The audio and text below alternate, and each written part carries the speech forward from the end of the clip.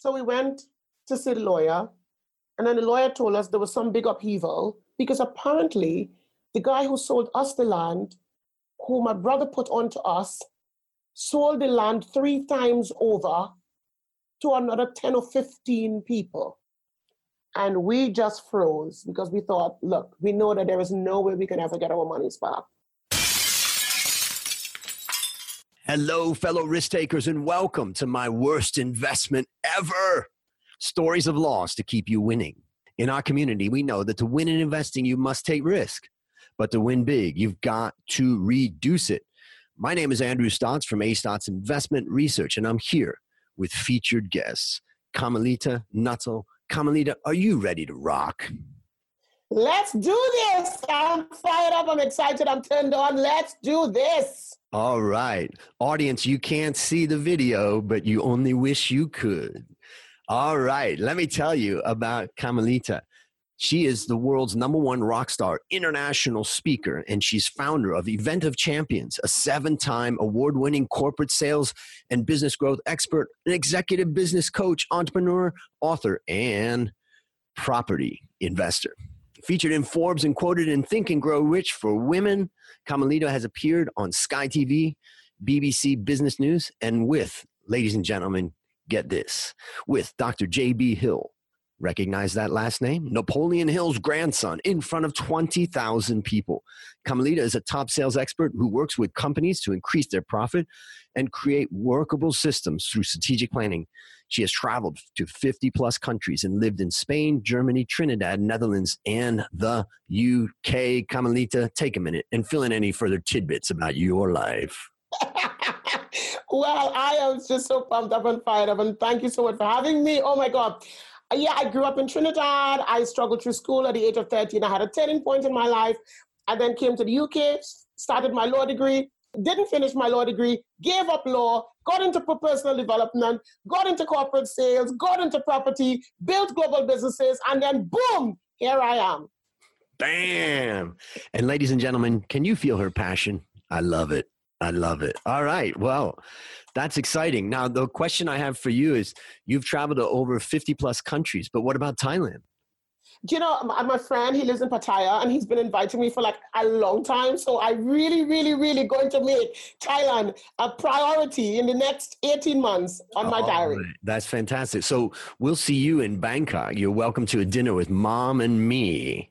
Mom's in the other room right now having her dinner, saying, where the heck is my son? All right.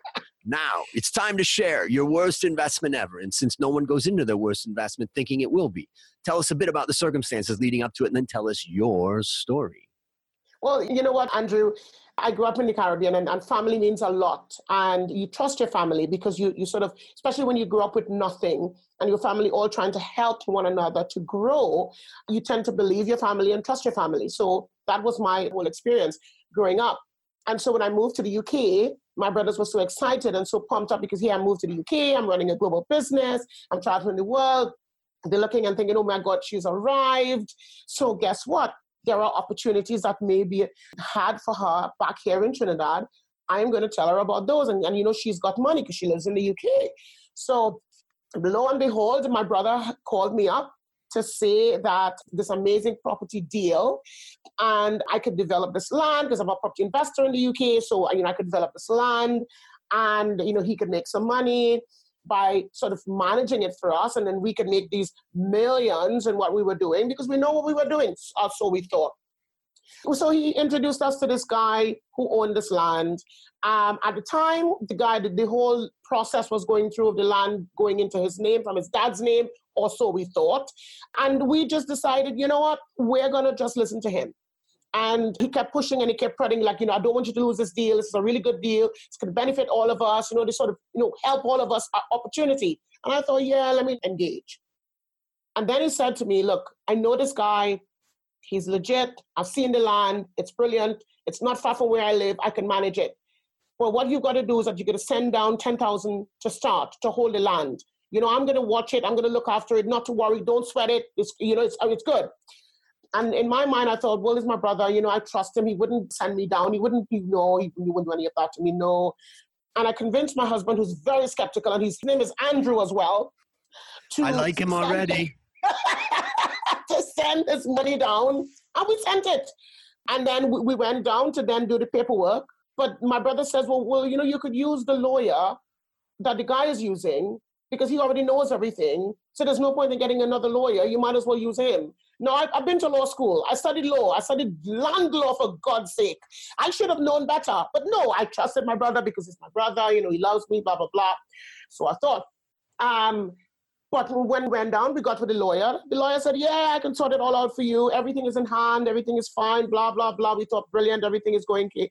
And then the lawyer said, well, we need some more money because of, you can get this, you can get that. Then the lawyer said, well, there's more land, you might as well get the rest. If you're getting it, you might as well get it all. And we thought, well, we might as well get it all because it's an opportunity. We could make more money. Why not? We looked at investing $50,000 or so, and we could make like $2 or $3 million. So yeah, let's do it. We could develop the land. We could do this. Oh, the sky's the limit. And then lo and behold, nothing was happening. We were sending more and more money going to pay for this supposed land. The lawyer was supposedly doing all the transactional stuff, which we trusted him. And we paid him up front, which you should never do. And then we went down after about 1.5 years, and there was a house on the land that we supposedly bought. We were like, that's our land. That house is on our land. That ain't right. So we went to see the lawyer. And then the lawyer told us there was some big upheaval because apparently the guy who sold us the land, who my brother put onto us, sold the land 3 times over to another 10 or 15 people. And we just froze because we thought, look, we know that there is no way we can ever get our monies back. And my husband and I, we stayed in Trinidad for like 2 months trying to get our monies back.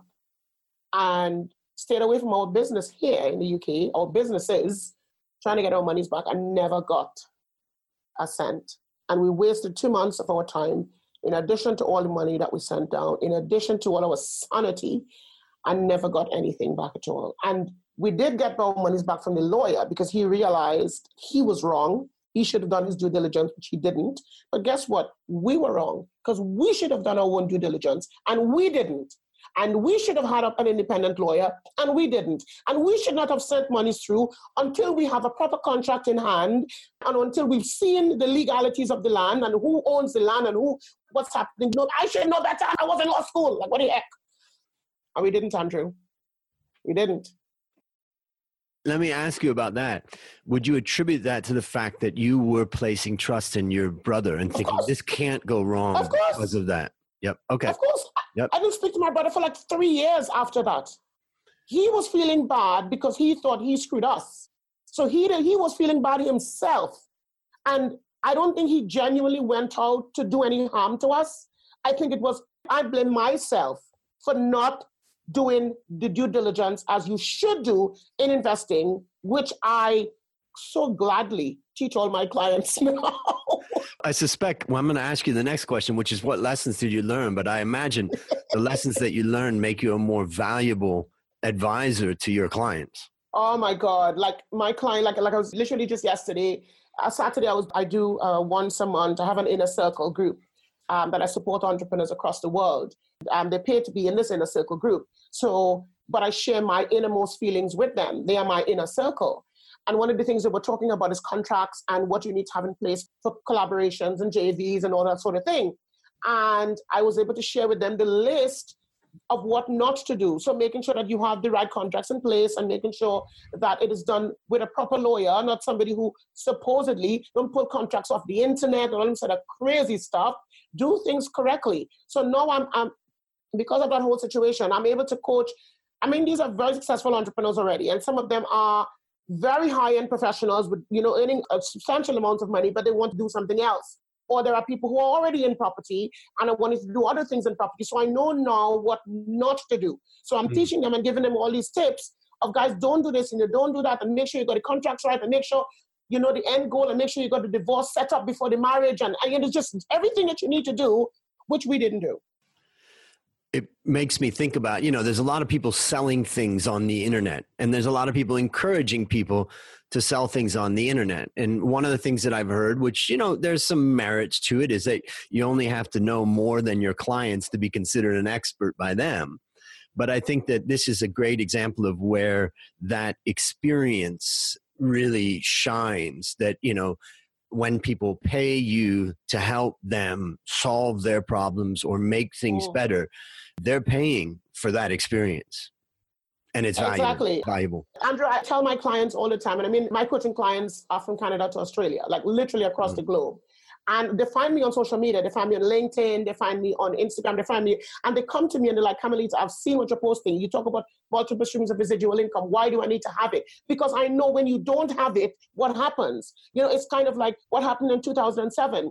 When you don't have it, when you don't have good investments, bad investments happen. So when you don't have multiple streams of income, when one thing goes down, you're wondering what just happened to me. And I so teach creating multiple streams of residual income with a passion, because I know if at that point, now listen to this, Andrew, if at that point, when my brother did that and I ended up in Trinidad for 2 months without any income coming in other than what I had, my business, my whole life would have gone bankrupt. But because I had already multiple streams of income from property and other things here in the UK, because I had that, I had the income coming in, so I could have stayed there for 2 months and not freak out. But the majority of the people, and that's why when I coach people today, I tell them, you've got to create that while you're building, while you're working. So that's another sort of bad investment thing that people don't do, is creating multiple streams of income while they have money to be able to do it. Make hay while the sun shines. All right, well, let me summarize a few things that I take away from it. The first thing is that, this does come down to some very core mistakes. Mistake number one is a failure to do the research. Now, that wasn't the core mistake really, because, it wasn't about, the problem and the issue wasn't about what return were you going to get on this.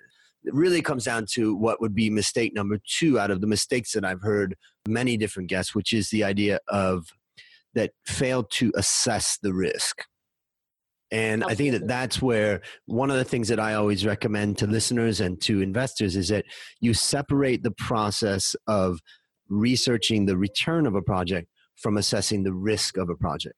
And by doing that, you can allow your excitement, like we were talking about Michael Gerber's E-Myth and the entrepreneurial seizure, all that excitement, you bring that into the work that you're doing on researching the return. But it's got to be like Jekyll and Hyde, where you're now going to switch and now you're going to assess the risk. What could go wrong? So that's one thing. Also, the whole transfer. I want to tell you two quick stories from my side. When I was a young guy, a friend, an acquaintance that I knew in school back in Ohio, he bought my motorcycle. So he gave me a check that his parents wrote. But I said, look, I'm not signing over the title of this until the check clears the bank. So let's meet down at the bank, and I'm going to go to the bank and say, cash this check. When I get the $700, which is what it was at that time, which was like $1 million in my mind. And then I got the cash and I walked away from the bank and I signed over the title. So what could go wrong? I got a call from the bank 2 days later, said, please return the $700. What? They said, the mother has stopped payment on the check. And we have 3 days that we can call that cash back. So there I am walking back to the bank, bringing $700, giving it back to them. But he didn't give me back the title. He kept the title. And I had to take him to court to get that back. And it's just a real lesson that, when you're transferring any type of asset, you really need to focus, even when you think you got it covered. The second story is, you reminded me, I had looked for a piece of land in Thailand for a long time. And by chance, something came up that was very attractive. It was in the area I was looking for. It was the right price and all that. And I went to look at it. Everything looked good. And then the people behind said, hey, we've got a piece of land. Can we sell you ours also? And okay, that just changes the dynamic, because wait a minute. Okay, now this is going to stretch me a little bit. But in that case, it turns out that those people were landlocked. So they knew that this was their really only chance to sell.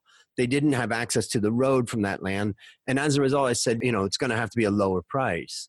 And so we negotiated a lower price, and I grabbed that land at a lower price. So I ended up taking on more than I had thought. But the point was that it was an opportunity that was right at the time, and it worked. I got the title. I was able to transfer that. But that's just a story of kind of good and bad in title transfer in my life. So let me ask you, based on what you've learned from this story and what you continue to learn, one action would you recommend our listeners take to avoid suffering the same fate? I think more than anything else, two things. Trust no one and have a contract with a legitimate attorney for everything that you do. I have a contract for my contract. Like I have a contract for everything. Like everybody that comes into my inner circle or comes into my coaching or comes into my strategy sessions or comes into, speaking or somebody speaking at my event of champions or everything that I do, there is a contract for everything. Like I trust no one.